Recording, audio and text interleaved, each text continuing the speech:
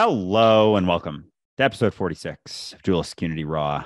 I know that nothing I ever do means anything about me. That being said, I forget that sentiment all the fucking time.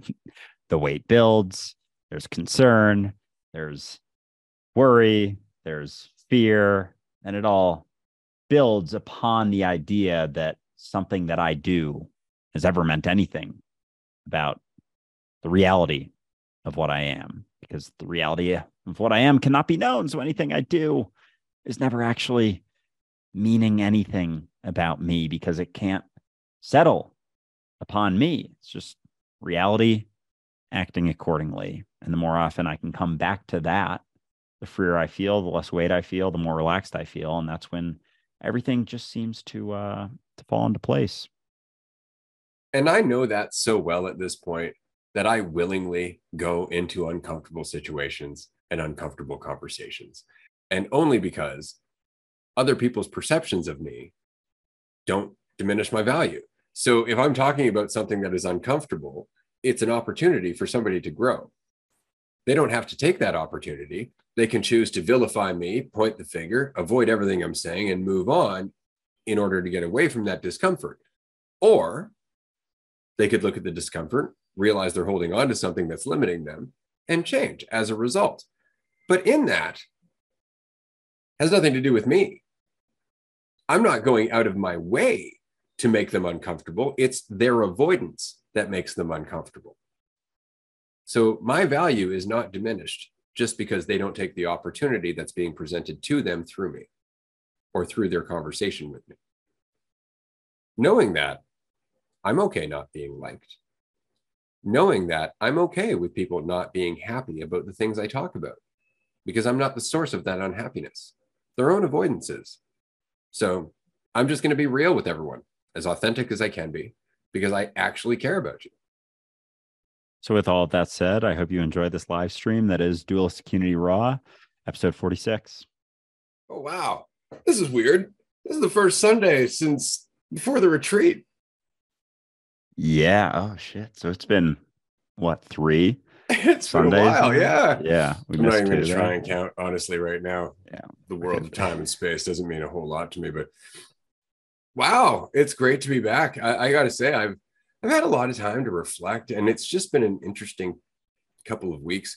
It's been an interesting week for me since getting back from the retreat. I find that for me, the retreats very much are, well, they're like a little accelerator pad. It's like all of a sudden I just push on the gas in terms of my personal growth. And I find there are so many opportunities because there are so many open discussions for me to apply a lesson, to explore an insight, to venture out into authenticity and vulnerability with a new person, and to ultimately deprogram a bunch of old previous triggers and all that. And I know people tend to think that, oh yeah, Ray's got this. Ray doesn't deal with any of that stuff anymore. No, I certainly do. It's definitely in there all the time. And the whole point of this dialogue, this discussion, the peeling back of the layers is that as we do so, we all grow together. That's not me out there teaching anyone, because I certainly don't feel like I have anything to teach,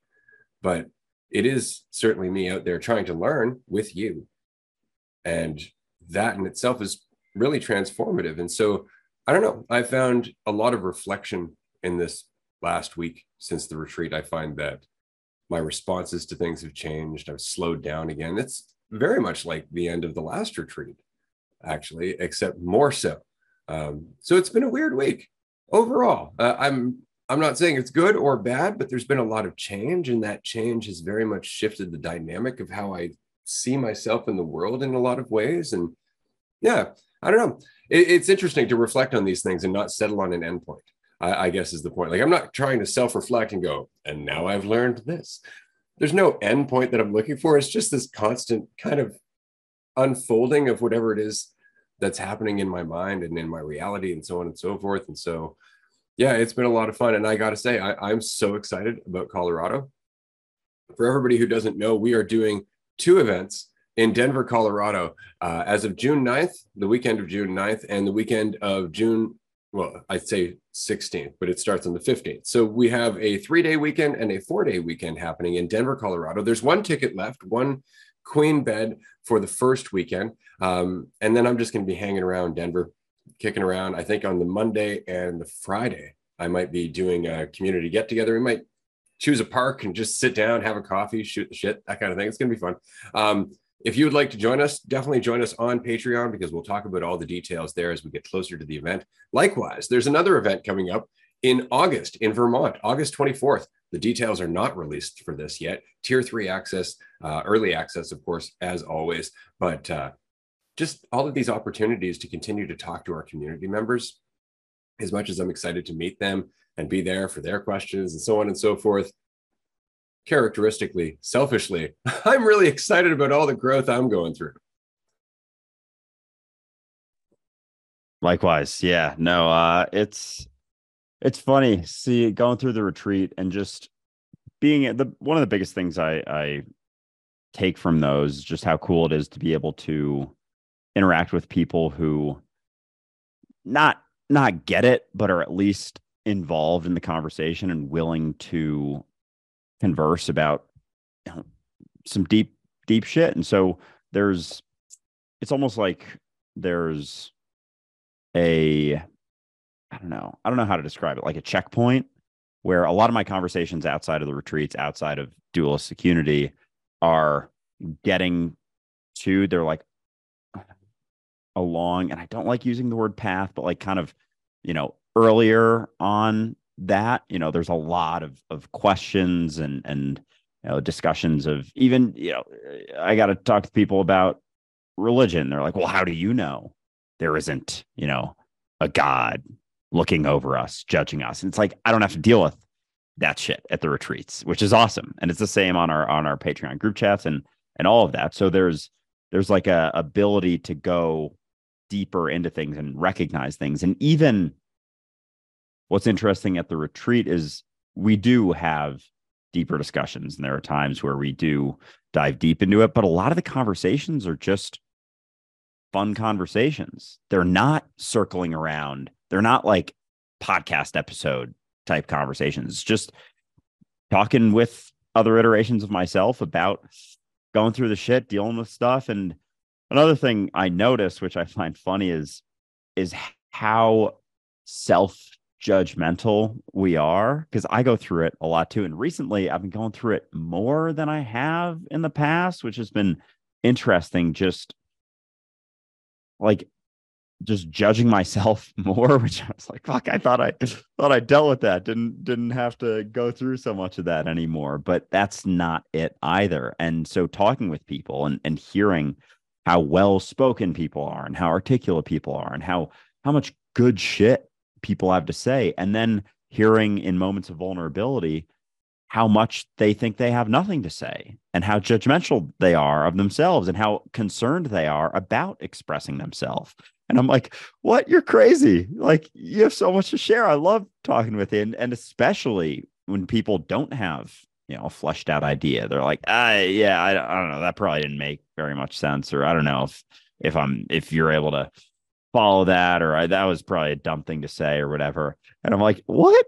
That's wild to think that. But then I look at myself and I'm like, fuck, I still do that shit. I still do that shit all the time. I'm still, like sometimes hesitant to listen back to myself, or I'm like, oh, that didn't make very much sense, or oh, that could have been said better, or oh, I sounded really tense, or didn't seem very free or whatever. And it's so interesting. So anyway, the more that I see it in others, the more I see how common it is, the more I see how absurd it is to do it. Like, it's really just not a necessary component of our experience. And I think what helps me the most when I'm going through the shit, feeling overwhelmed, dealing with stuff, is just coming back to the recognition that this is still the flow of it.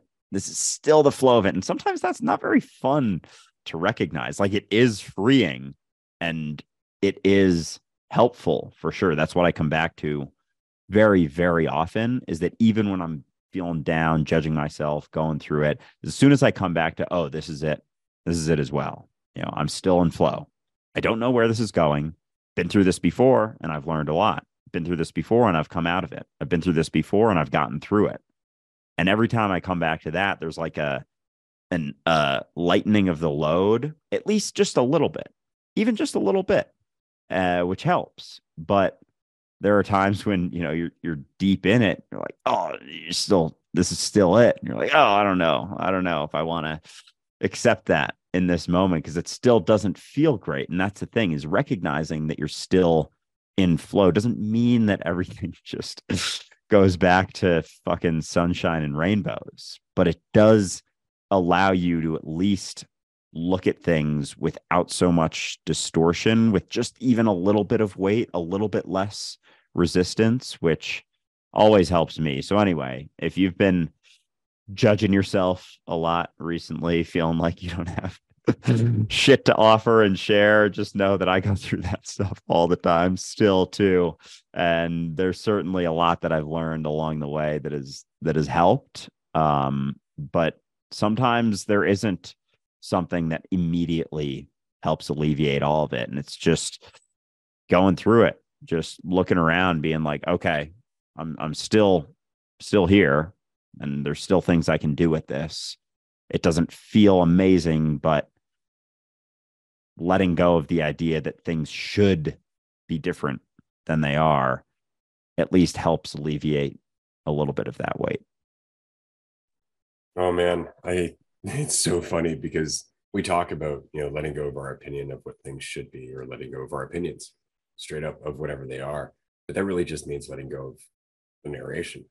Like, that really means letting go of that entire thing that gives you some sense of control as you're flowing down the river of existence from moment to moment, letting go of all of it and just being where you are. That's a lot. Like, it's a lot. And I say this after 20 years of thinking I was getting it. Like, I really am humbled by the last week or so. The retreat always drives me right to my knees in terms of humility, because it's so easy to mistake the concepts for the reality. It's so easy to get lost in all of this fun philosophical stuff and to forget that it's in those moments when all of your triggers are flaring, when your emotions are threatening to pull you and push you one way or another, where you don't lose your balance, you don't give in to the urge to judge yourself or think about the narration or make it about your character at all. And you just sit in it like you're in the eye of a storm, letting it just wash over you, and still reacting, or still responding more accurately to everything as it happens, moment to moment, but doing so from a place of non-attachment, of clarity. So that way your responses are, I guess, tempered with awareness. It's not that there aren't emotions behind it, but they're not the governing factor, because you're not grabbing onto any one emotion and letting it push or pull you. So you're sitting in between all of them with awareness, and out of all of that context, choosing what to do next. But in order to be in all of that context, you have to let go of the urge to grab onto a concept about yourself that's immediately going to diminish that context down to that specific meaning. So until you grab onto an idea of you are the all of everything in terms of your experience. As soon as you grab onto some sliver, that's all you experience. And it really does diminish your ability to grow and adapt and learn and apply the things that you've been working on the rest of the time, because it's easy to get lost in the concepts. It's easy to get lost in all of the metaphysical crap and the philosophy and all that stuff, because this is fun to talk about, but we're not actually, I guess the focus is, how would I put this? The focus isn't the discussion. The discussion facilitates in terms of giving you the opportunity to grow. That's all the discussion's for. Like, sitting down talking about this is just verbal masturbation. At the end of the day, like, we can sit here and we can talk about this shit in terms of philosophy and metaphysical and consciousness and awareness and ripples and blah, blah, blah, blah, blah, blah, blah. We can do that all day. It feels really good. Look how conscious we are. Oh my goodness, we're going to change the world, so on and so forth. But it doesn't mean a fucking thing when you're suddenly feeling threatened and triggered and invalidated, and you have the urge to lash out, or you have the urge to judge yourself, or you have the urge to hide in your room. And what are you going to do? What are you going to do? You can grab onto a concept. Oh, we're all one. That's going to save me. No, it's not. You're still going to go through that shit. And that's the point, is to go through it, because there's something happening there. There's something happening there in terms of you growing. It's like growing pains. All of this suffering and discomfort, all these thoughts that are threatening to pull you off balance, if you don't give into them, if you let them pass, if you don't identify with them, you grow from that experience in a way that our thoughts can't comprehend. We don't understand. It's kind of like what Andrew was saying in terms of like checkpoints. There are periods of discomfort between each and every one of those checkpoints. There is no state of awareness that doesn't take some discomfort to get to. And we keep trying to avoid that discomfort. But the discomfort is the uncertainty. And that uncertainty is what happens when we're not grasping onto concepts. Right? So it's again, it's just pushing on the gas in terms of faith.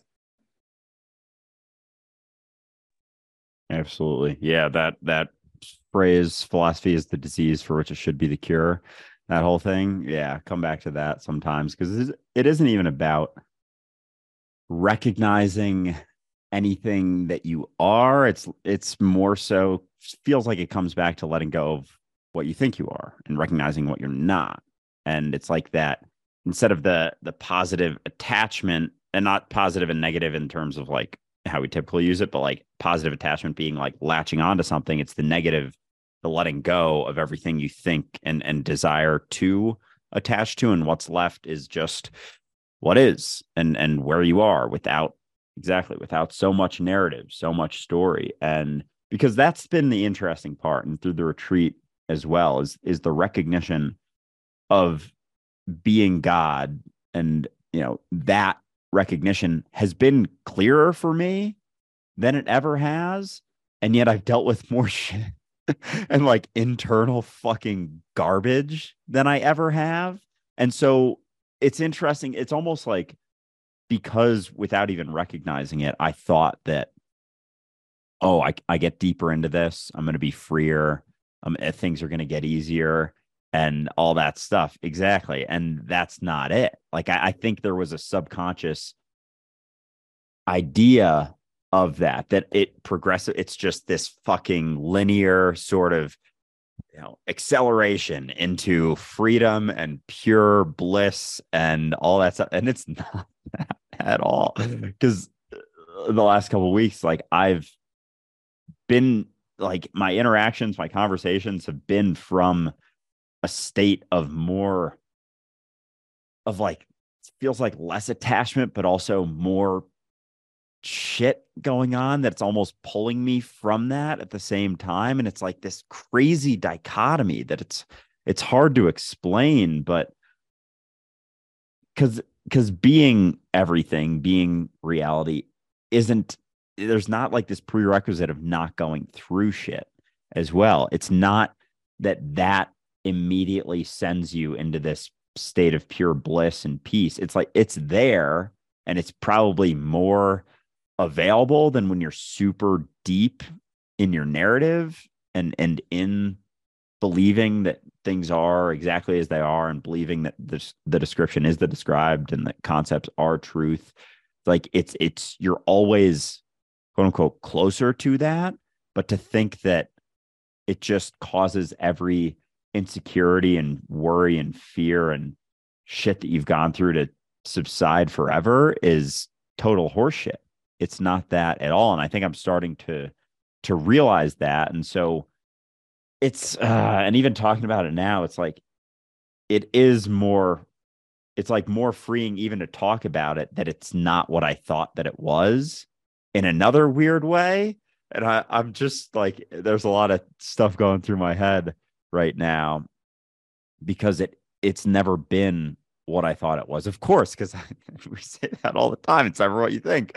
And yet we still get sort of attached to the idea because, and who knows, because of growing up with the idea of God and like this all fucking powerful thing that just has everything figured out all the time. And it's not that. It's not about having everything figured out. It's not about not going through the shit at all. It's just how lightly you can take that shit. And I think the recognition helps you not fucking plunge as you're going through it, but it doesn't mean that it's still not going to be an aspect of your experience. And so it's a good teacher. I mean, just fucking life, just reality is an amazing teacher in as soon as you think something is what it is, it'll almost inevitably show you that it's not that. And so every time you think that something is, and even thinking that right now, like feeling less comfortable going through insecurities, like thinking that I know what that is, there's still the desire to settle upon that. And I can't do that either because I don't know what that is, where it's going, what I'm currently learning that I don't even know because I haven't, had the processing time or even just like coming out of the processing. Like I'm going through the processing, thinking that it means something about me, and then getting caught and like looking at it and judging myself for going through it. And it's not that either. I'm just looking at all the shit happening in the background, being like, oh no, what's happening? It's like, it's already happening. It's always already happening. You don't have to judge it as it happens. And so, yeah. So here's a good question. Going through that, yeah. Are you judging, or are you just looking at the judging happening? Shit.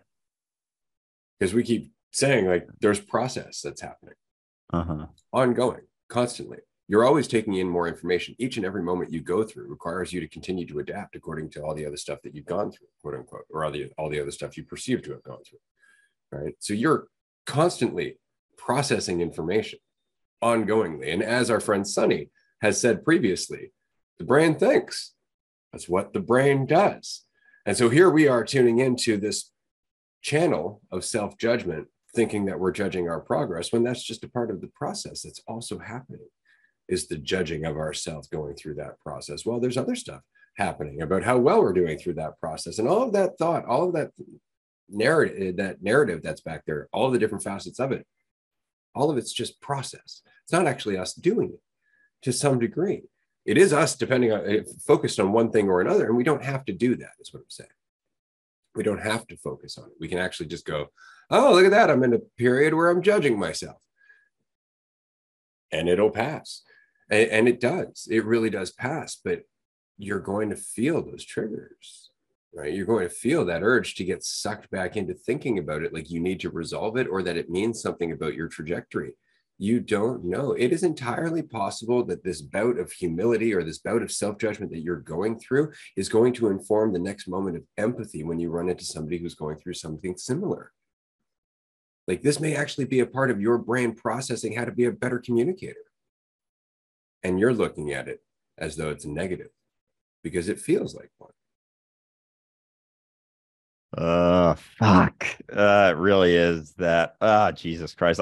It's so funny how you can talk about this stuff and then you like forget it when it's you going through it. Like even like last week, I was a guest on a podcast, and I'm sure like I haven't listened back to it, but while I was in it, I was like judging myself as I would finish talking, and I was probably being super articulate and like being able to answer this stuff pretty well. And meanwhile, in my head, it's like, that was a stupid fucking answer. Like, oh, you really think you know what you're talking about? Like, oh, you're going back into that shallow stuff right now. Like, what are you doing?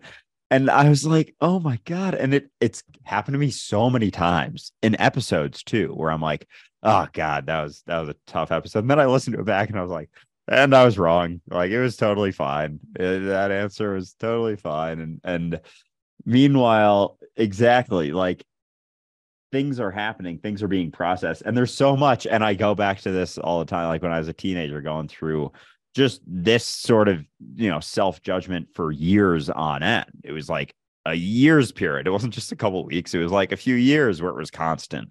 And certain situations, it would always come up. And yet that informed everything that got me to where I'm at here. And yet go back through it, and it's like, oh, this shouldn't be happening. It's like you would not be here if you hadn't gone through all of that in the past. If you hadn't learned things, if you hadn't had that depth and that ability to empathize with people who are going through it too. And so, it's fucking hilarious when it hits you that I'm going to interact with tens of thousands of people in the rest of my life, and there's going to be people who have gone through similar things to now in a period where I've let go of a decent amount of stuff. I've feeling freer in general than I have, and yet holy shit, here I am still judging the fuck out of what I say. And so there's going to be people that I come across, especially in dualistic unity community, who are letting go of more things, feeling freer in themselves. And then all of a sudden they hit a couple weeks where they're like, I thought I let go of that. And I feel like I'm back to where I was 10 years ago. It's like, oh yeah, I've been there. And meanwhile, here I am, like, this is what's going to allow me to connect with that person. And yet here I am being so concerned with like, oh, I don't know. This is a lot. This is overwhelming, blah, blah, blah. And you so quickly forget that. We so quickly forget that. It's like, fuck, you're right. Yeah. Oh, it's funny when you see it, as always. Welcome to the party. Yeah. I love it. I really do. I don't mean to laugh at your expense. It's just happening that way. And the reason it's happening that way is because I go through it all the time. I've hit this exact thing over and over and over and over. And just, so yeah, it gets to the point where you're just like, oh, okay, I'm learning how to connect with people, because it's very different to look at someone and from, I guess, a place of theoretical conceptual knowledge go, this is just a period that's temporary. You're going to get through and everything's going to be fine. As opposed to that look that you get in your eyes when you actually think back to that deep, dark fucking pit that you went through, and you look at them and you're like, oh yeah, no, I get it. Right? And there's a totally different feel because you've seen it. To whatever degree you've seen it. And the depth of that experience is what informs the depth of your answer. That's why it's so important to go through shit. That's why it's so important to get out of your comfortable bubble and go and do things that trigger you, or at least allow things into your life that trigger you. And what I mean is to not necessarily be controlling every relationship, not necessarily be controlling every person's perception of you, that kind of thing, because that's all a way of avoiding those triggers. It's all a way of avoiding the shit that makes you uncomfortable, so you don't have to worry about the thoughts that are going to come with it. See, that's interesting, isn't it? Every time we go into something that's uncomfortable, there are thoughts that come with it. It's not that we're thinking about it. It's that there are thoughts that come with it because we're going into a period of advanced processing. So there's more thought. There's more process. And all of a sudden we're like, oh, I'm thinking about myself more. No, you're going through change. Your brain is thinking more. You don't have to tune into that. Keep going through change. Just keep going. Don't turn around. Right? But it's easy to turn around, especially when you've gone far enough where you're like, oh, I don't feel like I'm suffering as much. Oh, that's much better. I'm going to go back to identifying. It's just this backsliding thing because it's the familiar, and we don't recognize that, again, it's cyclical. It does this cycle. But anyway, I'm going to change direction for a second, if you don't mind, unless you've got something you'd like to add. No, you're good? All right, cool. I want to talk a little bit about manipulation. Because there is this incredible, it's almost like a form of magic. And I've watched it happen in public settings so often.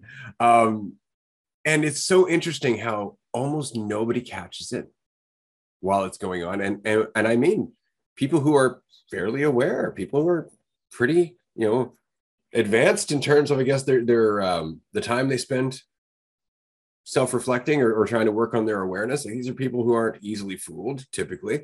And yet, I'll see it time and time again over the years. Somebody will use this strategy in a group, and it's like it pulls this veil over everybody's eyes. It's the most interesting thing to watch. It really is. And so the thing I'm talking about specifically here are compliments.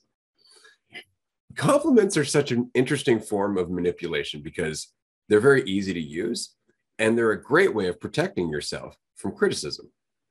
So what I mean is that if I meet somebody and I make them feel really good about themselves, it's very unlikely that they're going to want to tear me down because they're feeling really good about themselves. Now, you see, that sounds really nice at first until you start to realize, hold up, what am I avoiding in terms of their feedback? What am I avoiding in terms of their authentic perception of me that might happen if I wasn't consistently trying to, pad their response to me or sugarcoat things, right? And that is the danger. But you'll watch this, it's always superficial. It's always superficial because it's very difficult to compliment strangers based on anything with depth because you don't know them, right? So what you do is you start going around and saying, wow, I love your hair. Oh, you look fantastic. I love the way you carry yourself. You really make me feel good when you're around. And you say these very nice, innocuous things, but you do so consistently over and over and over. Every person you meet, every time there's a gap in the conversation, there's just something that you're doing to boost that person up. And what's interesting is that people won't notice it. You may not even notice it. You may not even notice that you're doing it as a way of hiding who you are or protecting yourself from quote unquote negative perceptions. But it's a common practice. And the person you're talking to, because they're going through shit too, they want to feel nice. They want to feel recognized. And unless they're aware of the why, unless they're aware of the why they want to feel that way, where it's coming from, they're not going to be aware of why you're saying it or where it's coming from. And so there is this very, very interesting magic that kind of happens where somebody's just like, oh, that feels really good. And they totally change their perception of you based on something that you may have done deliberately or not. But it was a means of manipulation. And you did it because you're afraid of the quote unquote, the negative, the discomfort. And so it's just interesting to watch in a crowd. And I encourage you to do so. Next time you're in a group of friends, watch for that person walking around complimenting everybody and watch how everybody else's perception of them changes, because they're not necessarily being authentic, but everybody's going to hesitate to say anything negative about them. Interesting. Because I feel like you can almost feel it to a degree, I guess, if you're sensitive enough. But that's it too. Like if you're caught up in yourself and need, you're not going to feel it as much. That person who's being manipulated, like not being authentic, you're just going to hear them be like, oh yeah, thank you. Oh man, you're really nice. Because all you're looking for is to feel better because you care so much about what other people think of you. So if they say something where it's a nice thing. So where is that? I don't know, in your opinion, because this isn't something, honestly, for anyone listening, like this compliments manipulation and compliments being a form of manipulation isn't something that I've thought about or dove into very much. But at the same time, like there's been, I guess, kind of a natural aversion to being too complimentary. Like I'll toss some out there if I actually feel it, but I've never thought of it as a form of manipulation. But I can think back to times where I heard someone else say one, or even myself gave one that wasn't, it was kind of like a filler thing to help someone to feel better. And so it wasn't really genuine or authentic. And I can think back, not specifically, but I just know there's been moments where I've done that. And so I guess then is it when you're giving a compliment, obviously giving compliments isn't an objectively bad thing, but there's, I guess, a situation where you give them without any authentic backing. And that's when it's manipulation. Like you can just throw it out there and be like, I don't know, just compliment them in some way. And that's when it's manipulation. Or I don't know. I guess my question is like, where do you find that line between just being nice and being manipulative? Oh, I would say that being nice is being manipulative. Absolutely. I would absolutely say being anything is being manipulative except being, right? Like that's kind of the whole point is, are you trying to manipulate or alter their perception in general? Are you trying to accomplish something? And that is very much the case with compliments. It's not that okay, so let's answer the question about compliments. It's not that compliments themselves are a bad thing, but compliments that are used to supplement what would otherwise be a dialogue can be a negative thing, because then you're just trying to make that person continue to feel good so they stay around you. There's no actual discussion happening, right? There's no actual growth. There's no actual relationship, because two people stroking one another's ego is not a relationship, right? So I think that's the biggest thing is why? Why are you saying this thing? Is it very much to make them feel better so they like you? And that's where that self-honesty thing comes from. Again, this is why I don't give compliments. I'm not the kind of person who's going to say, I'm going to say something nice about you because it's going to make you feel good. I will recognize things. I will acknowledge things that I see. Like, you're actually really very well spoken, that kind of thing. I'll acknowledge that, but I won't go out of my way to come up with something that makes that person feel better. If anything, I'm going to go out of my way to question whatever it is they've said that makes them feel worse.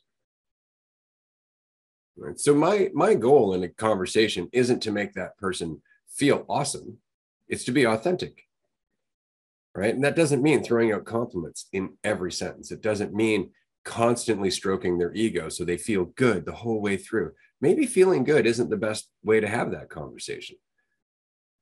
Maybe them being in a state of mind where they're not elated because of all of the ego boosting that you just did. Maybe that conversation could go a lot further if they were more serious and actually listening to you rather than just listening to reasons that they can feel better about themselves for the next 5 minutes. See, it changes things. It's not that you shouldn't say things that again are acknowledgments of positive aspects of this person. You can say, well, that's a compliment. Maybe, right? But a compliment, like the etymology of compliment, well, there's two things to it. It's the completion of social etiquette, right?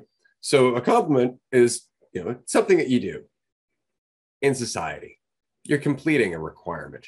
You're going through the form. That immediately rubs me the wrong way. But even the idea that it also comes from the etymology of fulfillment.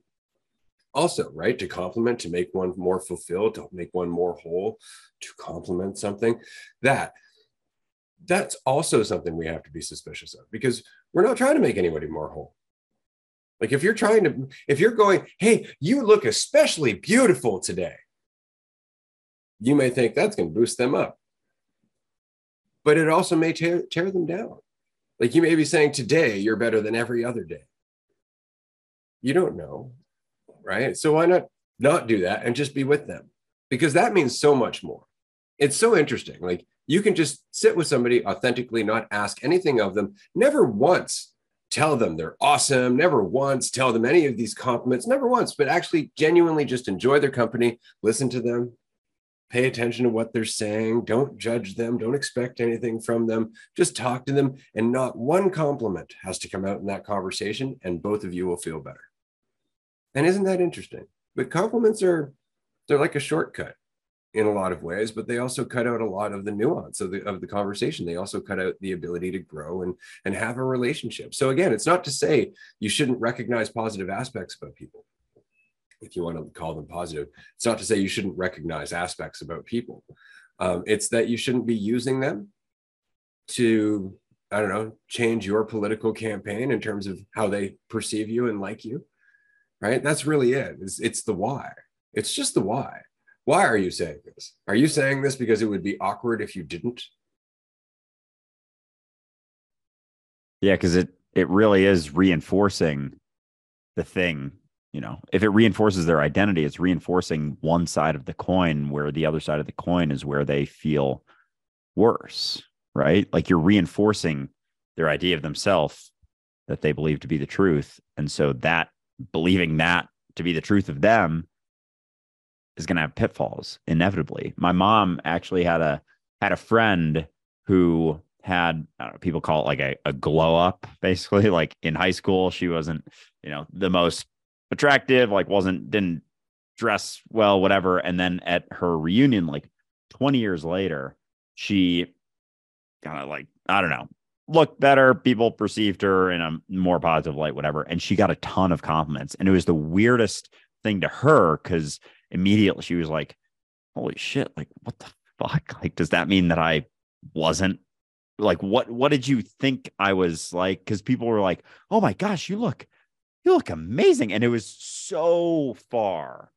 on the other side that it was like, what the hell? Like, did you guys think I was really ugly in high school or something? And it was, I remember telling my mom told me this like years ago. And it was just, I found it so interesting because people can take it so many different ways. And if she was super insecure, her friend was super insecure at that point in her life as she had gotten older, she may have been like, oh, thank you, and felt really good. But being able to see that with a degree of clarity, it was like, what are these people? Where are they coming from with this? What's their motive behind it? And there is a aspect of that where it and just giving compliments in general, the people who give a lot of them all the time, like with anything, it diminishes the value of them. Like if someone actually takes the time to get to know someone and recognizes something in them, as you were saying, like there's so much more genuine, so much more of a just genuine connection there that's already happening. You're not trying to get them to a state in which you think they're going to be in a better spot because they temporarily feel better, because it's just a temporary fix. It's feeling better versus getting better. And complimenting them just allows for a temporary cessation of feeling worse through feeling better, but it's not letting go of the thing that's making them feel worse when they do feel worse. It's reinforcing the thing that makes them feel worse when they feel worse, that they're just temporarily utilizing. And that's us running back to identity all the time. As soon as we get uncomfortable, we're like, oh, let me latch onto this. Let me think of myself in this way. Let me just, do some positivity affirmations and look in the mirror and point to myself. And it's like, okay, how long is that going to last until someone comes around and thinks something differently, until you have another experience where all of those positivity affirmations or perceptions or things that you're grateful for fall apart? And then what are you left with? Because they were just superficial kind of things that were boosting you up in the first place. And that's what identity is. And so anytime a compliment is utilized in order to get someone to a certain state, all you're doing is reinforcing the thing that they suffer from on the flip side, because it's always that coin, two sides of the same coin. So complimenting someone, damn, yeah, I've never really thought about it like that. But complimenting someone is just reinforcing the thing that they derive all of their suffering from. And unfortunately, how do I put this? Enabling an addiction, which inevitably can drive them towards relationships that are always based on compliments. They're always looking for people who are going to give them compliments, which makes them very easy to manipulate, because people who are narcissistic give lots of compliments. People who want to take advantage of you will compliment the hell out of you. And if you have been conditioned by everybody who's people pleasing around you to want those compliments, you are basically just prey. And so it's so important to recognize that it's not just that compliments are manipulative, but that they're also setting people up for a cheapened form of relationship, right? Like I wouldn't consider myself to be a nice person. My wife wouldn't consider me to be a nice person, but she would consider me to be authentic. She would say, you're honest. You have no malice. You're not trying to get anything out of us, right? And that's the case. Does that mean that I'm always going to say things that people like? No, because I care about them. See, that's the whole point. If I didn't care about them, I'd just stroke their ego so they like me. I'd run for government. If I didn't care about them, it would just be about how they perceive me. That's the point. Compliments are mostly about how you're being perceived, not how you're perceiving that person, right? Because if you're perceiving them positively, just do that. Just do that. Just be that person who perceives them that way. You don't need to be sitting there showering them with compliments. You really don't. Your presence, when you appreciate them, is a compliment.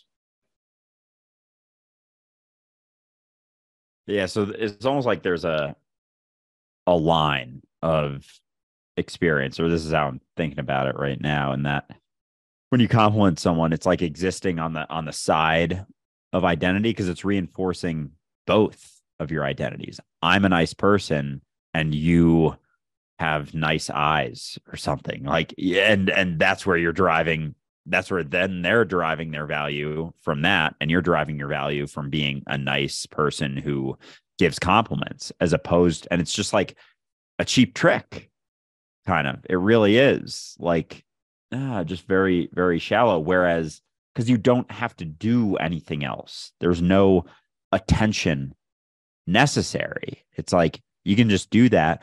And that's like one of the tools of the whole toxic masculine sort of side of things is they'll do the cheap tricks and give the compliments and then kind of walk away, and then they'll get someone, craving more from them, especially if it's someone who's insecure, and they'll toss out a little bit of a compliment, not pay any attention to them whatsoever, not give them their attention, not give them their, time and just being there with them.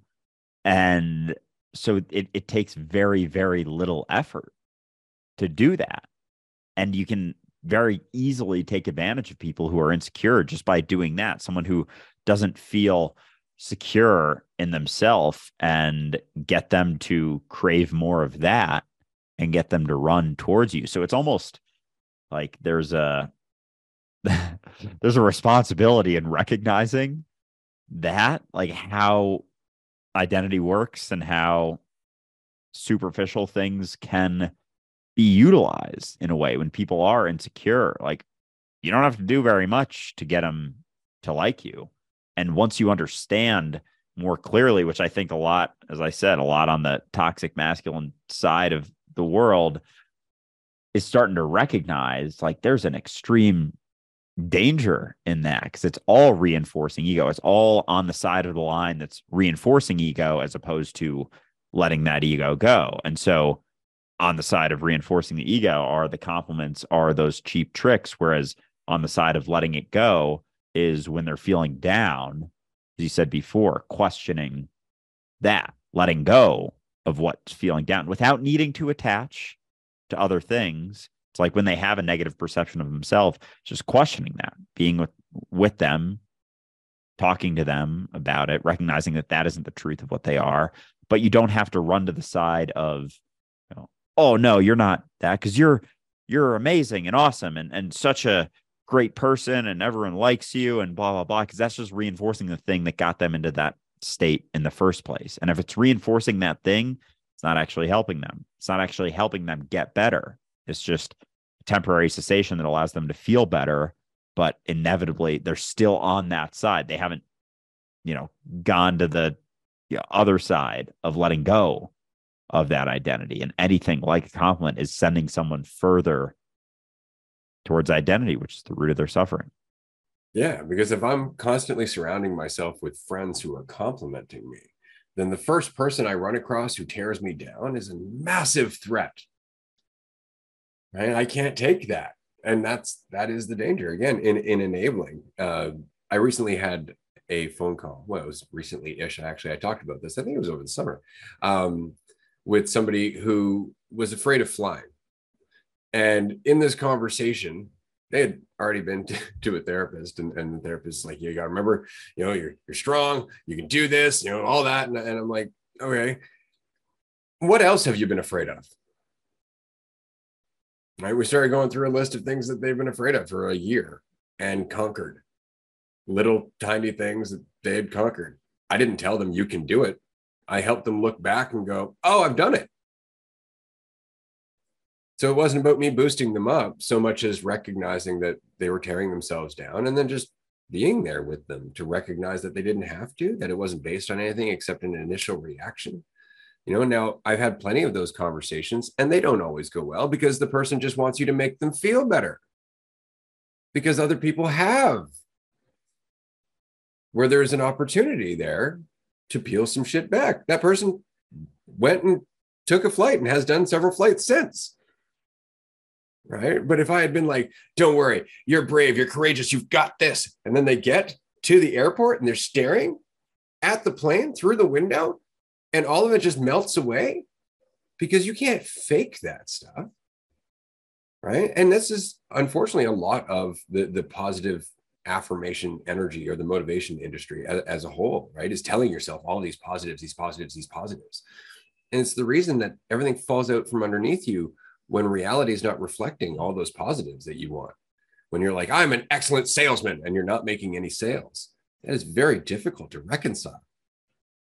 Very difficult. So maybe stop telling yourself you're an excellent salesman. So that way, the next time you're having a conversation with somebody, you're not trying to be an excellent salesman. You're not just in the pitch trying to compliment them, trying to manipulate them. You're actually talking to that person, listening to them, and learning how to be a better salesman because you're in a relationship.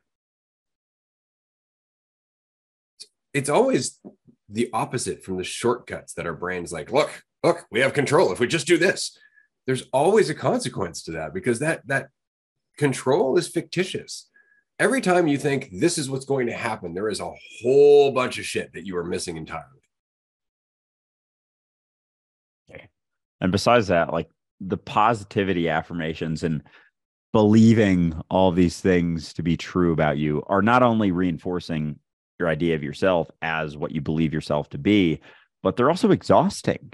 Like needing to go through all that stuff every single day, like wake up and do the whole thing, the whole shtick, the whole, self-improvement stuff, going through the processes, going through the affirmations, going through, the manifestation, journaling and all that stuff. Like that's exhausting. It takes a lot of time, a lot of energy, a lot of focus, and it all reinforces that root. Like that's really the bitch of it for me is recognizing how no matter how good it can make you feel, it reinforces the idea of yourself. And then if you're thinking, if you're a salesman and you're thinking about, telling yourself how good of a salesman you are, like that's just another idea. That's just another story inside of your mind that doesn't, it's based off of the outcome of the situation too. Like being a good salesman is based off of how many sales you get. It's not actually involved in the situation that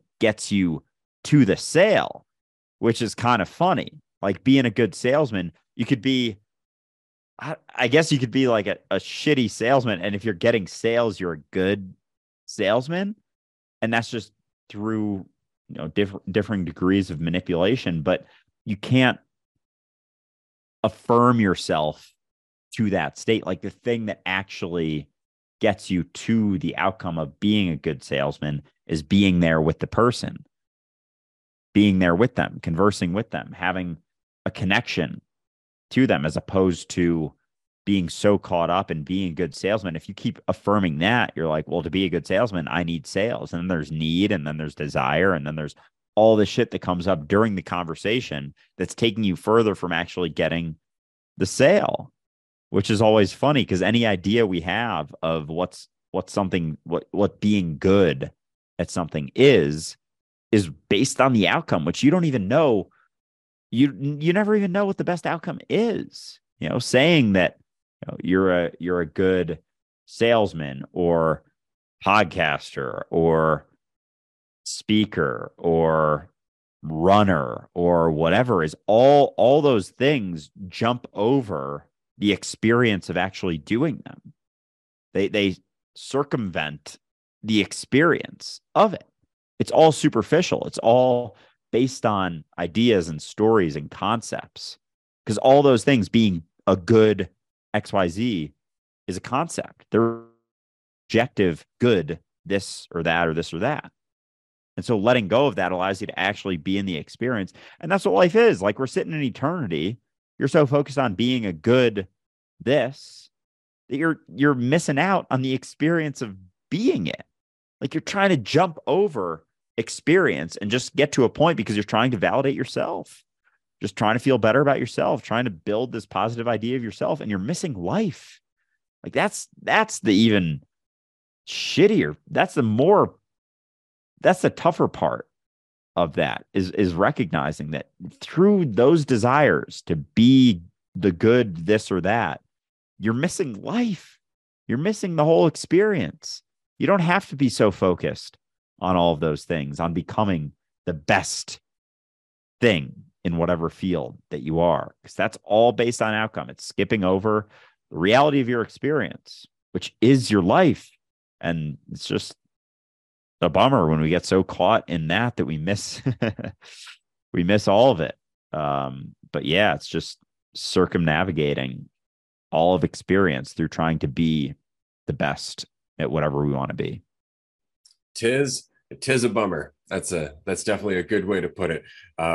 It's, as always, it's the same thing over and over again. Are we trying to be something? Are we trying to get somewhere? Are we trying to get something out of someone else? Do we need them to perceive us a certain way? So now that we've done that fun little conversation about manipulation, because I really wanted to cover that, I wanted to go back to something you were saying earlier in the episode, that no matter how many times we talk about this stuff, we always end up coming back to the same lessons, because that's the point. Like, the lessons themselves are actually really simple. It's that we don't like them because they require us to change. And so it's almost like we have to take them layer by layer, right? Like, we're like, yeah, right, not judging myself, no problem. No, I got that. Doesn't make any sense. No worries. And we go on for a little while, changes our path. And then all of a sudden, now that we're comfortable not judging ourselves, something from our childhood comes up where we were afraid of judgment early on. And it's a deeper layer. But because we've cleared all the other layers above, now it's exposed like a nerve, right? So here we go. Now we're going into this lesson about judging ourselves that's based on something that's far deeper. And so now we have to apply all the same lessons that we just thought we mastered through the last compression period. But now we get to do it with something deeper, which tends to be a little bit more sensitive, right? So now the lessons are even more important. But because it's more sensitive, you think you actually went backwards. But it's more sensitive because of the work you've done. See, it's more sensitive because you've dug your way to it, right? It's not that you're doing worse because you feel like this. You're doing better because you feel like this. This is the shit to work through. By the time this period's done, you're going to have that open space again. We're like, yeah, I got this, until the next trigger.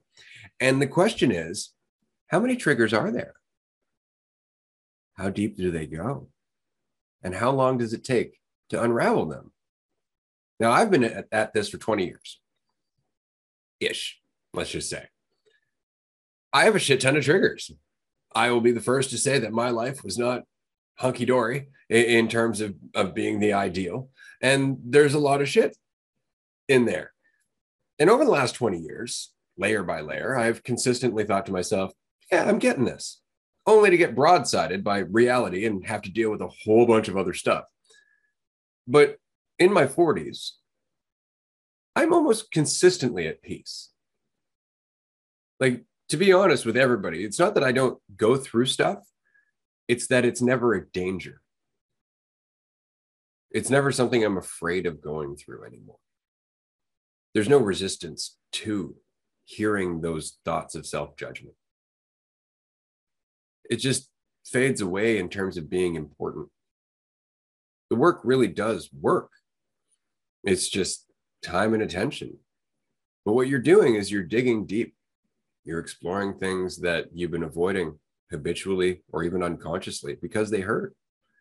And so the process of working through them is the process of hurting to some degree, because the process of hurting willingly is the process of healing. Well said. Yeah. And that, I guess, you're just thinking about myself and everything we talked about earlier in the episode and going through it and thinking like, oh, I thought I was over this. It's a powerful recognition to see that there's deeper and deeper layers, and it's going to feel more and more sensitive to it. But along with that, it's like each time you peel back a deeper layer, dig into something deeper, like, because of everything you've been through, you're more prepared to handle it. You're more apt to handle it. And the shift really is letting go of the fear, because there's a deeper awareness of it, that there isn't so much feeling of like, oh, is this going to last forever? And because you've been through it, so many different iterations of that that it's not. But even despite that recognition, it can be, sensitive enough that we forget that for a bit. We can get caught in thinking the situation is going to last forever. Oh, this might, knock me out. Oh, this might be it. This might be the the shit that does me in. And it never is. And each time we go through it, like the things that used to be close to feeling really difficult now aren't so much. So each time I go through it, like there isn't so much concern, even though it feels like there is. But if I were to relatively be able to compare, the current experience the last couple weeks to 5 years ago or 10 years ago, it's probably way different. It's just we get used to the state that we're in most of the time as we go, that as we feel like we're getting knocked back a little bit, quote unquote, knocked back, it seems like it's this drastic jump when really it's just a subtle shift. But because we're more sensitive, it's like we're more attuned to it, like we're more aware of it, because it's not that linear trajectory that's just soaring towards more peace and freedom. It fucking goes up and down and up and down. And as you go, like, yeah, maybe the shifts aren't as much, but it's still going to be that. Like, this doesn't go away. This doesn't stop. It's never just smooth sailing. And you could have really calm waters for a while and then have a burst of really choppy fucking waters where you're like, holy shit, I thought I was done with this. I'm back to where I was. But relative to, the ocean you used to experience, it's actually fairly calm.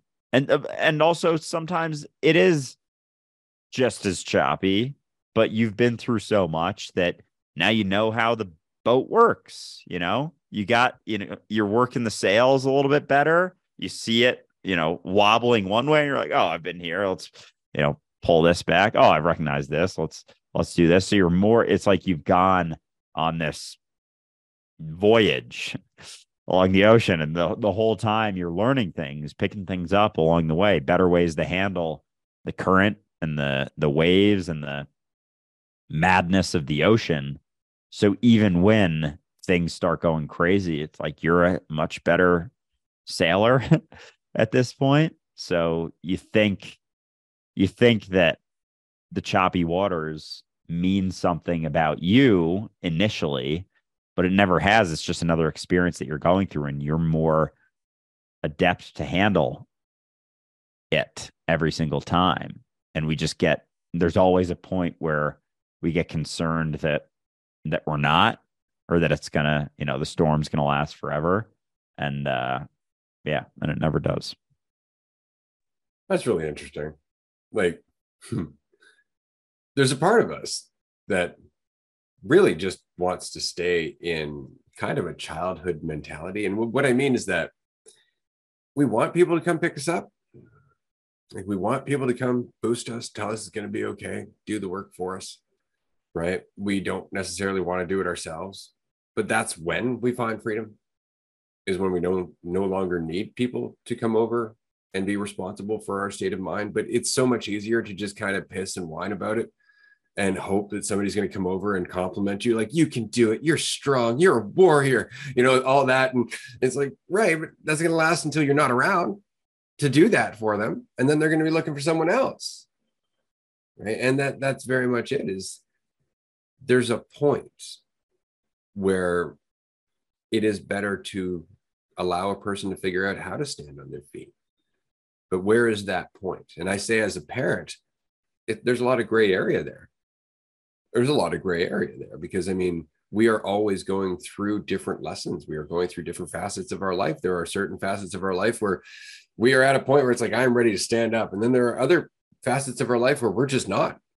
We just don't feel like we are ready to stand up, in which case we have to go through some more of the meat grind, or some more of those experiences where we have to maybe boost ourselves up and then fall back down, and boost ourselves up and then fall back down as we're going through this process. Because that's the thing that we're always learning.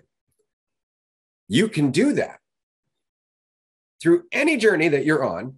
You can go through the process of boosting yourself up to make yourself feel like you can do it, and then the fall that follows. This is why the expression is pride goeth before the fall. Because you're trying to boost yourself up to feel proud, And that is setting you up so you're not grounded anymore. And it can all get undermined as soon as something gets taken away from you. That's the problem with pride. It's always based on achievement. It's always based on the ego. It's based on some sense of value that is now increased as a result of the thing you're proud about. So it can be taken away. That's the lesson that we're always going through. You can stand on a chair, but you're in danger. You don't need to stand on that chair, but that means you have to be equal to everybody else. See? And that's the draw. But if I stand on the chair, I'm higher than everybody else. No, you're just in more danger. You just feel higher. And everybody else who's not standing on that chair is kind of laughing at the fact that you're in this ridiculous predicament simply because you need to feel better. Isn't it funny, the pitfalls to boosting yourself up are always right there. They're always easy to see in a state of clarity, but when you're lost in your shit, it's like it seems like a good idea. And then there's gonna be inevitable pitfalls. And I really do like the that example and that thought process of standing on a chair or a stool or boosting yourself up and trying to get up there and thinking that it means more about you. Like you actually haven't changed. You're just the same jackass. And now you're just standing on a stool. Yeah, exactly. Like thinking that it makes you more. And that's just an illusion. But as a society, we're so bought into that. We're so bought into looking at people standing on stools, thinking that they are actually higher, that it does actually mean more about them. But, getting into a conversation with someone, going to grab a coffee with someone and just having a conversation.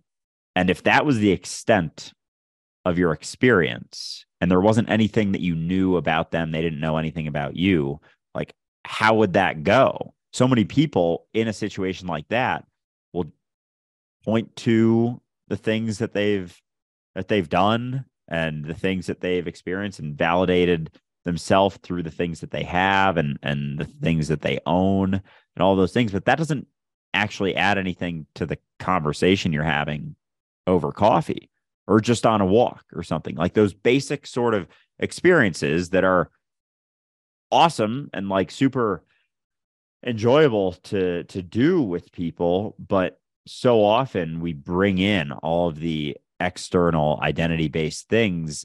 But if you can bring it back to, okay, what's that experience like? You can't bring up anything about yourself, how people see you. Like, how is that going to go? Some people don't have anything to talk about if they're not validating themselves or being validated by the other person. And oftentimes the other person, if they feel grateful for having been able to get a cup of coffee or go on a walk with this person, are going to validate the other person. And so they're looking up at them standing on a stool, validating their position on that stool. And I think that's been a very large aspect of our society is the people on the stool think of themselves as in a certain way because they're standing on the stool, but then everyone who's not standing on the stool is looking at them, thinking of them in a certain way, wanting to be on their own stool. And it never meant anything. It doesn't mean anything when you get on the stool. It doesn't mean anything when you get off the stool. It doesn't mean anything when you're not on the stool, looking at someone else on the stool. And yet we think that it does. And it's all superficial bullshit. Like it really is.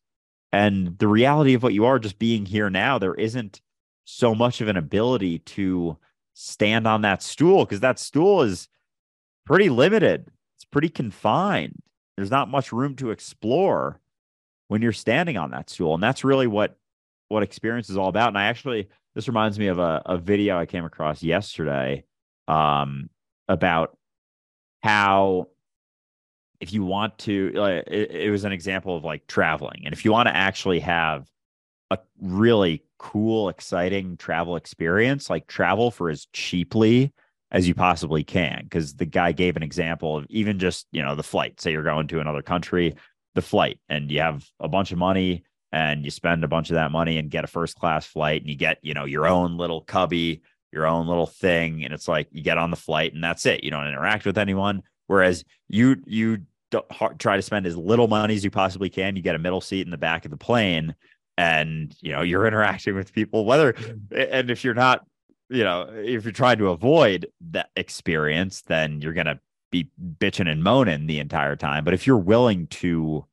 just have experience and enjoy that experience, like, you're going to have all sorts of stories from that time. Or, once you get there, if you go to a super fucking nice hotel just by yourself, you're there, and then, you go out and explore the city or whatever, versus spending a lot less money going to a hostel or something, bunking up with 15 other people. Like, what's gonna be more of an experience? What's gonna have more depth? What's gonna have more variety to that experience? Of course, living with a bunch of people, but like, that's what's deemed, oh, that's cheaper.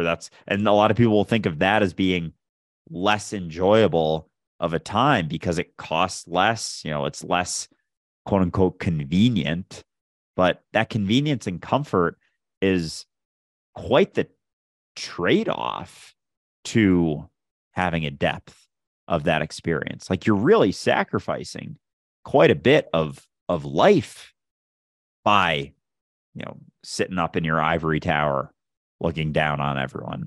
And it's the same for so many things, like even identity, standing on the stool, thinking of yourself in a very positive way, and other people validating that way. It's like there isn't so much variety anymore because you're clinging to an idea. People see you in a specific way, as opposed to doing your best to bash that idea, destroy that idea. Because then there's so much more that opens up to you, so much more experience. Once you're pinned into a certain way of being perceived, I don't know, it limits the depth of your experience to a degree, almost always. Absolutely. Well said. It's funny because you were asking, like, imagine going to a coffee shop with a stranger. How's that going to go? My first response was, I don't know. And I don't want to know. That's the whole thing. I have no expectations going into that. I don't need anything out of it. So I'm not going into the coffee shop with anything in mind. There's no desired end result, as it were, to talking to this person. Either they're going to get something out of the conversation, which is entirely on them, or they're not. And likewise for me. And so I take my responsibility in that seriously. I'm going to a coffee shop. That's it. That is the one thing I know. Coffee. More than likely. Maybe 95%. Maybe they're out of coffee. That could also be possible. But as it is a coffee shop, fairly safe to say that likely there will be coffee. Anything aside from that, totally unknown. And you're like, well, you want to make sure that, I'm polite. I got to make sure that they're comfortable. No, you don't. You really don't. You don't have to do any of that. You don't have to do any of that. You see what I'm saying? If you feel you have to do that, maybe you shouldn't be hanging out with this person. Because why do you feel you have to do that? Is it because they've implied that they're not going to be happy with you unless you do those things? Or is it because you don't feel like you'll be enough unless you're in there doing these things to manipulate the perception of you? That's it. And as long as none of that is there, you're just being you, which is everything you've worked to be up until that point. So why are you so afraid to be that? You've been working all the way up until right now to become what you are right now. Arrive. Celebrate. You've come this far. That doesn't mean there isn't more to do, but you're here now. And you've done everything up until now. Holy shit. That was a lot. Let's just take a break and collectively admit that was a lot. Take a breather. Holy Christ, I'm here. It's a lot ahead of us. That's okay. Because we've already adapted up until now. And we're going to continue to adapt going forward. There is no reason for you to get in there and think that you have to be something else. You're already what you are, and you're already changing. If you have some fictitious idea of what you're supposed to be for someone else, or some fictitious idea of how they're supposed to perceive you, that is weight. And it is taking you out of the moment that you're in, where you are already the thing that somebody is going to appreciate. See, we want certain people to appreciate what we are. Maybe they can't. Maybe they're not in a place where it's even possible for them to appreciate everything we are. More importantly, how can they appreciate who you are if you're never being who you are? So there's a gamble involved in authenticity. If you want a genuine relationship, you have to be willing to let them burn. Yeah, and even just this reminds me a couple weeks ago. Um, I talked to a girl who I've gone on dates with before. We don't live near each other at all, but um, we got on a Zoom call together, just chat for a little while. And leading up to it, it's so funny how much we can talk about these things. And I was still like, should have some topics to bring up or something? And it was coming up, and I was like, oh, fuck that shit. And so but I went through that process of like, oh, I should have some things to talk about. Like she has a lot going on right now. I should be. And there was a part of me that was like, we gotta prepare for like a fucking conversation that, it's not even a fucking like podcast or anything. It's just a conversation with someone. And so I was seeing those things coming up, and it's kind of fun to see those things still there and be able to see like, oh shit, that shit's still there. Like as much as we talk about, and even on here, we never prepare for these episodes, but this is something that, just another thing that years ago, coming on a live stream without any preparation, I would be like, holy fuck, I'm nervous. I'm worried. I'm afraid. And I forget all that, a few years ago, even 3 years ago, I probably would have, my heart would have been pounding coming on this. And we so quickly forget like, oh, I've made a lot of progress to get to this point where I can step into a situation like this and just talk for 2 hours with no preparation whatsoever, no concern for how it's going to go, blah, blah, blah, blah, blah. And yet, we get used to that. And so we forget like, oh, there's a lot of shit that happened to get me to this point where I can do this. But it was funny to see those things still come up and then be able to be like, no, I don't have to prepare it. I have no fucking idea how this conversation is going to go. I don't know where it's going to lead, whatever. And so, yeah, I didn't. And it was a great time. It was a great chat. But it's always interesting how much you can talk about stuff. You can have the conversation. You can conceptually understand how futile it is to prepare because you never actually know. And yet it still comes up. It's still right there. It's still something that arises and in points of, uncertainty, because that's what it was. I didn't have any idea how it was going to go. As I always never know how it's going to go. I'm always in that state, not knowing, but there's certain points where it's like, oh, but I want it to go well. And that'll come off. It's like, fuck that noise. Like, fuck that shit. And so then as you want it to go well and you're like, I do want it to go well. Oh, I should prepare. And then it's like letting go of that shit as you go, because it's still there. Like there's still going to be certain points where we forget how little certainty there ever is, like how we never have any idea. And I can talk about it for eternity, and yet there are still going to be situations where it comes up and there's like that desire to run back to it, but recognizing that, and even have it, like I enjoy those situations coming up and being willing, to admit like, yeah, that shit still comes up. I still had a strong desire to prepare for something I didn't know what it was going to be. And so it's funny, but in each of those moments, it's just another experience where I let it go. I didn't prepare. I didn't go into it with any expectations whatsoever. And it went totally great. So then, the next time it comes around, that, urge, that side of me that has that urge for something to go in a certain way may not be as strong. And it's just going through it. It's just getting those reps in, but it's not about avoiding those situations. It's about recognizing them, facing them, having some of those desires come up, being willing to let them go, or sometimes, not having the wherewithal to let them go and recognize how futile it was to prepare because it didn't go how you thought it was going to go, because it never fucking does. So no need to set yourself in a specific direction that is just one of the infinite number of directions that it could go. So preparation is oftentimes futile in almost every situation. It's funny because my perception of that process is changing, I think. And it's because it's like we were saying earlier, your brain is immediately processing whatever information is coming into it all the time. And so when all of a sudden you're like, I'm going into a new situation, your brain is immediately trying to go through as much information as it can to solve all the uncertainty that goes with that new situation and all the possible variables that go in that. But that makes us uncomfortable.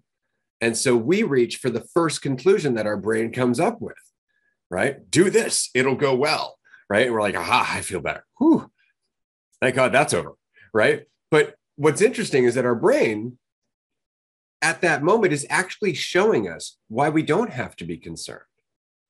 Look how much it's processing on just a fragment of information going into the unknown. So all of a sudden it's processing all of these different scenarios. You don't have to grasp onto them. Your brain is literally processing that shit all the time, which means it's going to be doing so when you're in that conversation. It's going to be doing so when you're in the situation itself, because you are fucking brilliant. When you're not just grasping onto the first solution that makes you feel better out of desperation, you are actually the process of intelligence, as long as you remain in that process, rather than looking for that endpoint that makes the process stop. See, the process itself is intense. We call it uncertainty, but it's being, which is being intelligence, which is intense. Yeah, it really is, because in order to allow that process and the intelligence to arise in the moment, you have to remain relaxed.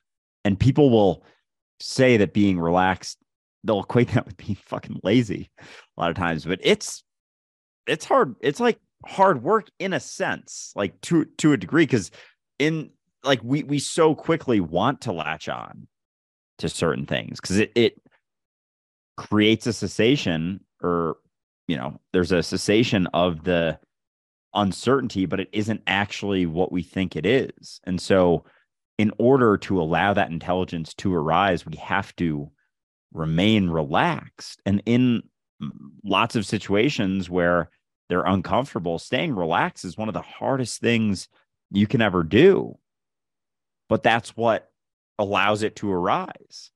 As we run from the relaxation, as we tense up, as we, try and prepare every possible scenario that could possibly come up, it's all, I was talking about the two sides before. It's like on the side of identity, ego. What does this mean about me? I have to be prepared. I have to know all these things because that's going to help my value go up, and it's going to, take away from or hinder the ability for my value to go down. And it's all on the side of believing you are what you think you are, and trying to build up that idea of yourself. Whereas on the flip side, your intelligence manifests. You're a product of billions of years of evolution right here, right now. You got all the answers right at your disposal. As soon as you're relaxed, as soon as you're not focused or concerned about what the situation is going to mean about you, it's like the answers are always there as soon as you let go of the need to have them. And that's the counterintuitive nature of all of this, is as you let go of the need for them to be there, they're there because you're relaxed. Because you're relaxed when you let go of the concern. That's what's left, is that state of relaxation. But it's not the easiest thing to do when you're caught up in your narrative and your idea of yourself. Relaxing is like the last thing your mind wants to do. Like, no, we need to be prepared. We need to be ready. We need to be set and have everything figured out, when it never actually can. So being relaxed is the best option, but that takes practice too. Like there's a cultivation there. And sometimes that means just going through it and proving to yourself that you can, even when you don't feel relaxed, still doing it anyway. And then it's like, okay, I was able to handle that situation. You go through it again and again and again. Like, okay. And there's a side of it that's, feeling like you need to prove it to yourself, but it's really just proving to yourself that you've always been able to handle it, no matter whether you thought you could or you couldn't. Really, it's just balance, right? Like it's kind of like we spend all of our time trying to get that sense of control. So we spend all of our time, weightlifting to get strength, but we don't spend any of that time stretching because we don't necessarily see how that's going to help in the long term. We're like, but that doesn't give me that control. It's like, right, but it does give you longevity. It does give you fluidity. It does give you more enjoyment in your life rather than just looking really big, right? You're also fluid. You're actually feeling better and more healthy as opposed to just satisfying your insecurity. And so it's the same with everything. You have to take that time to breathe. You have to understand that the thoughts that you're not enough are really just part of the process of you recognizing that you always have been enough. They don't actually indicate anything about you except possibly whereabouts you are in the journey to recognizing that you are everything you've ever needed to be. Maybe they seem real because one day they won't. So right now, you get to go through the process of thinking they're real. So that way, one day it seems laughable that you ever believed that to be the case. So it really is the spectrum of experience, in which case there's nothing to worry about. You don't have to be afraid. That doesn't mean that things aren't going to be challenging or hard. They will be. I fucking promise you, they're going to be challenging and hard. That's what makes them worthwhile. That's what makes all of this worthwhile, is the fact that while it's challenging and it's hard, and there's going to be moments where you don't think you can get through and you don't think you can do it, you will. That's the point. Keep going. You will. But we often reach for this urge to like try and boost ourselves up and get control and try and manipulate people and get ahead and do all of that. And as Andrew was just saying, relaxation is different than we tend to perceive it as. We perceive people who are lazy, people who don't want to get off the couch, don't want to get out of their house, don't want to go out and get a job, don't want to work, don't want to take responsibility for themselves. We perceive those people as being relaxed, but in fact, they're so bogged down in shit. That's why they can't move. They've got nothing but their own expectations and everyone else, to the point where they're just hiding from all of that because it's so heavy. If they were relaxed, they'd be out enjoying their life. If they were relaxed, they wouldn't feel so afraid or inadequate. So it's really important to remember that the appearance of relaxation is not the appearance of stagnation. Relaxation is really participatory, right? Like, you really are involved with shit when you're relaxed. Why wouldn't you be? You're relaxed. Why wouldn't you be? All of your reasons for not being are gone. You can participate in every moment fully without ever needing anything from it. And that is when it's its own reward, when you are your own reward, which is ultimately what you've always been. It's just all that shit in the way. That's all it is. It's just the stuff in the way, in terms of, I got to get somewhere. I got to be someone. Oh my God, I don't like this part of the process. It's just what it is.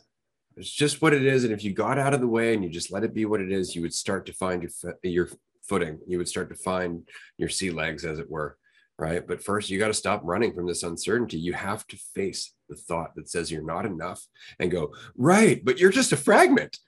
Because it is. It's just a fragment of the process. It's a necessary fragment of the process. But because you don't like that one fragment, you're disregarding the entire process. Yeah, exactly. We get so caught on that one fragment because it gives us some certainty, at least. So we'll take that. We'll be like, okay, yeah, I'll take that. I'll take that and run with it, even though it makes me feel like fucking shit. At least it's certain. At least I can settle upon that. But it is, it's funny, just everything we've talked about today with going through the shit and just how much empathy for others that can provide you down the road. Like, it's very difficult to connect with others if you've never gone through anything. Say you never go through a lull in your life, or a rut, or a really, really fucking difficult experience. Like, that's what allows you to connect with the rest of yourself, with the rest of society. Like, if it was just that smooth path towards freedom, it wouldn't it wouldn't even be that. It wouldn't be as enjoyable as the up and the down, because there would be very little ability to genuinely connect with people. And so that's a big aspect of that. We have this idea, because we're so focused on ourselves, that we just want everything to be easy for us and to be smooth sailing. But everyone's going through shit all the time. And so without that up and down, without the choppy waters, without the difficult experiences, it's going to be really difficult to connect with people. But what you can do along the way is do your best to remain relaxed despite it. Like, going through the shit and being relaxed aren't mutually exclusive experiences. You can very much recognize that you're in the shit, that, yeah, this kind of fucking sucks, not gonna lie, caught up in all sorts of shit, but also it is what it is. And through that, there's some clarity. Through that, there's a little bit more participation. Through that, you're still willing to get into a conversation, still willing to, participate. As you said, being relaxed is prerequisite to participating, in a sense. Like, as we get tense and tightened up, we avoid. But with that, even just little glimpse of relaxation, there's the ability to be more involved in reality. And that's what allows you to connect with people. It's what allows you to recognize the benefits of going through all of the shit. And then the shit isn't so shitty, because you're connecting with people and you're seeing, oh, there's some utility here, actually. Oh, it wasn't all for nothing. It wasn't just a awful experience that meant nothing and couldn't be utilized, and there was no benefits to it whatsoever. But that twinge of relaxation is necessary in order to get out there and participate, get involved in things, do shit despite how you feel, despite how maybe you don't feel like getting out of bed in the morning. You still get out of bed, you still do the stuff, you still interact, you still go through it.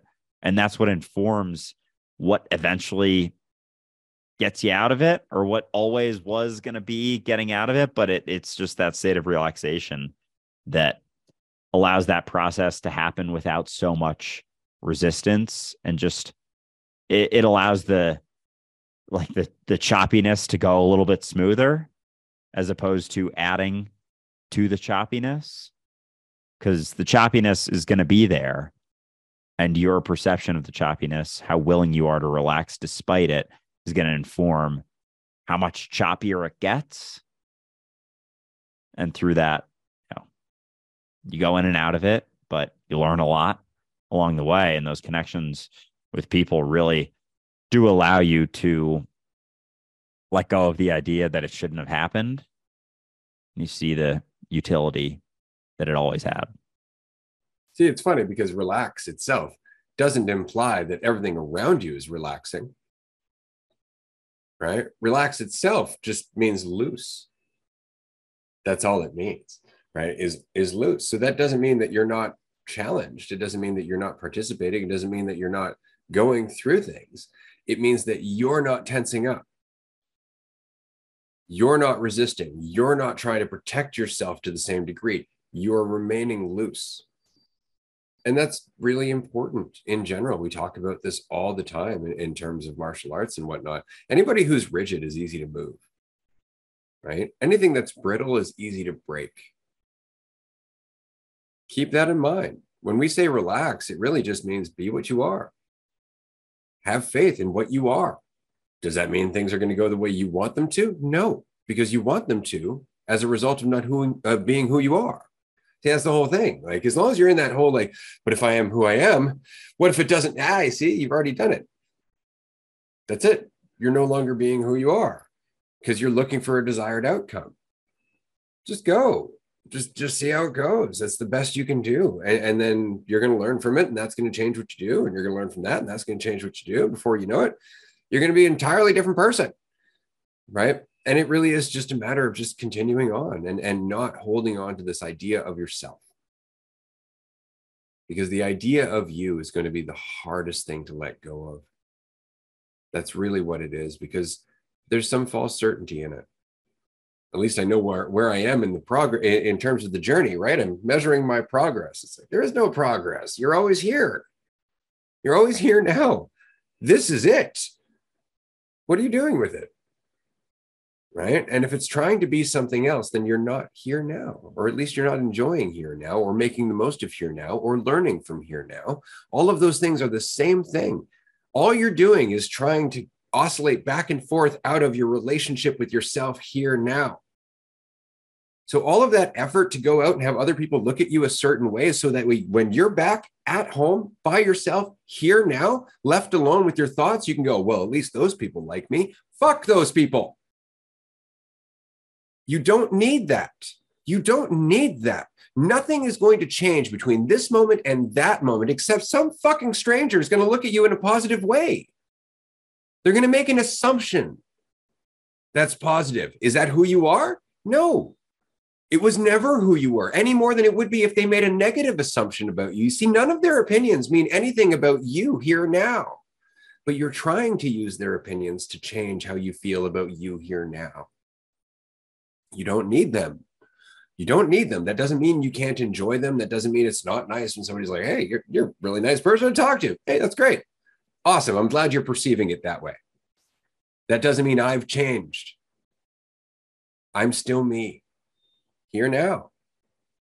And nothing else is ever going to take away or replace or add to that experience except me. Except me. And if I'm going to sit there and think, I can be here now and love myself because of this and this and this and these people and this people and all these opinions and so on and so forth, that's all me. Do you understand how that's all me? It's not about them. All of those other fucking reasons don't mean anything unless I give them meaning. So I'm the one giving myself the justification to be who I am without worrying about it, without feeling less. Do I need to do that? No, I don't. But if I keep doing it, I'm going to feel like I need to. If I keep reaching for that addiction, I'm going to keep thinking I need it. And I don't. I don't need anyone, anywhere, ever to validate me or justify what I do, because I'm always just doing the best I can with what I have and what I know. We all are. Nobody can add value to your life. All you can do is recognize you are value, in that you are life. Fucking well said. Yeah. It's like we're always looking for an excuse to accept ourselves, not recognizing that it's always right there. Like even this episode, we've been talking about going through the shit, like talking about our own experiences, going through the shit. I find it fucking hilarious how people are probably going to really enjoy this episode. And it's just us just being ourselves saying like, yeah, I'm going through shit right now. I'm dealing with stuff that I thought I haven't had to in a while. And it's just that. We're not reaching for some like spiritual concepts. We're not, grabbing on. We're like, yeah, we talk about this stuff a lot and still go through it all the time. There's lots of times where I forget. And even, at the start of this, it hit me like how informative this experience that I'm going through dealing with my shit is going to help future experiences and whatnot. And it's so funny how through everything that we're doing, and the example you just gave, trying to get validation from everyone else, like you're still going to find yourself by yourself, before bed, questioning everything that you think that you are because you're desiring to be perceived in a certain way, desiring to know yourself and derive some sense of control. So you're going to think back on all those situations when someone looked at you in a certain way or someone said some fleeting thing about you and being so concerned about all of that. And all that it is, all that you're looking for is an excuse to accept yourself, an excuse to just fucking be yourself exactly as you are. And the beauty of that is it doesn't come with anything. It doesn't come with any additional stuff. There's no way to be yourself. There's no way I can write down how to be yourself besides not trying to be anything at all. Like that's all being yourself is letting go of the need. And what's left is just you. As you let go of the need to be seen in any specific way, the idea that you should act in any certain way, the feeling like you have to protect something, as if there's ever anything to protect. I have to protect this idea because God forbid someone thinks of me in some other way. It's like, you don't think that's just on them for seeing you in that way? Like it's not. All we're doing is looking for that excuse to just be ourselves, be able to fucking have a conversation, an open and honest conversation. It's like, yeah, here's how I am. Here's what I'm going through, blah, blah, blah, blah, blah. And just talk about that. And yet we're so hesitant to share those things because we think it's going to diminish us. We think in some way, shape, or form that's even a possibility. It's not a possibility. It's fucking impossible. If you can start to recognize that, the impossibility of you being diminished, everything's a little bit less scary through that recognition. So just being able to be you and let go of that idea that you could ever possibly do that wrong. Like, you can't do it wrong, but it's the idea that you can that gets you caught in the shit. It's caught in, oh, I should be this way. I need to say this. I need to act this way. I hope this person looks at me in this way. And it's all just you looking for an excuse to accept yourself. And as long as you're looking for it in anyone else, it's going to be something that's easily, I don't know, diminished. It's going to be something that's easily taken away. Well, it's easy come, easy go, that whole sort of thing. But nothing that adds to you. So there's nothing that can be taken away. And you're always what you are. There's no need for the concern of being anything. You're just it. Allow yourself to arrive. Allow yourself to accept yourself for what you are. And that doesn't come with any prerequisite or external validation whatsoever. You don't need it. You're already it. You're already there. You're already everything you've always wanted to become. Now it's time to just be it fully. And there's no correct way to do that. Sharing that you're going through the shit is just as much being you, could potentially be just as helpful to anyone else as some conceptual jargon, some conceptual spiritual shit, saying, oh, this could be helpful. This could be helpful. Just being you is the most helpful thing you could ever possibly do. Just do that and the world will change drastically, far more than you could ever possibly imagine. I would even go so far as to say that any single person who's listening to this, if you were to spend an entire year of your life no longer making decisions from the point of view that you need to do something to be anything more, your life will change in drastic and dramatic ways. Just 1 year of operating without constantly trying to satisfy that sense of lack that wouldn't exist if you weren't focused on that idea of yourself would make you make totally different decisions. And you would stop thinking that every decision means something about you, which means that you would make more patient decisions. You would actually have more awareness. Everything about what you do would change if you could just stop needing to satisfy this illusion that makes you so desperate to pick a decision, to pick one direction that's limited, just because it makes you feel a little bit better. If you were to do that for just 1 year, your whole life would change. If you were to do that for 5 years, your whole life would change. Hell, I've been doing this for 20 years. My life has changed in ways that I can't even fathom. And I say this after having this conversation. Andrew kind of knows a little bit of it. I'm going through shit in my life. There's some stuff happening. Do I wear it on my face? No. Why? Not because I'm hiding anything, but because it really doesn't hit me that hard. It just doesn't, because it doesn't mean anything about me. And because of that, my responses, my reactions, the way I talk, the way I act, the things I do, all of which are coming from a place of clarity and empathy. I'm not trying to be anything. And so I can actually have consideration for everything that's involved with what I'm going through. So all of a sudden, simply because it doesn't mean anything about me, I'm able to give it everything I have. But when we're desperate to give it everything we have, we've diminished everything we are. And it makes it so much more difficult. So we are going to continue this conversation in about 15 minutes on Patreon. If you would love to join us, it's a tier 2 call today. Patreon.com/dualistic unity. I do recommend joining tier 2 or tier 3. If you plan on coming to any of our retreats, tier 3 is absolutely worth it. You save $350 off of every retreat. So if you ever come to one, it's definitely worth it. If you come to several per year, it's even more worth it. We intend on doing these every 2 to 3 months over the next year. So there's going to be plenty of opportunities. Again, there's one ticket left for June 9th in Denver. And then there's going to be 13 tickets available for August 24th in Vermont. That one's going to be awesome. We have this just fucking kick-ass cabin. It's going to be great. I think that's about it for today's episode. I'm going to pass it to Andrew to wrap us up, but I just wanted to say thanks to everyone for listening as we got back into the groove. Admittedly, I'm still getting the face to do the human word noises thing since we had such a long break from being on the computer or even having to, talk in front of a microphone. So this has been a fun experience, and I look forward to the next group. Thanks, everyone. Yeah, this has been a fun one, but yeah, I just wrote down that last thing you said. It doesn't mean anything about me, and that really, if you can recognize that, there's that experience of relaxation, that cessation of the rigidity and the fear that allows you to just be intelligence in action, just be what the fuck you are, that product of billions of years of evolution that's already made it.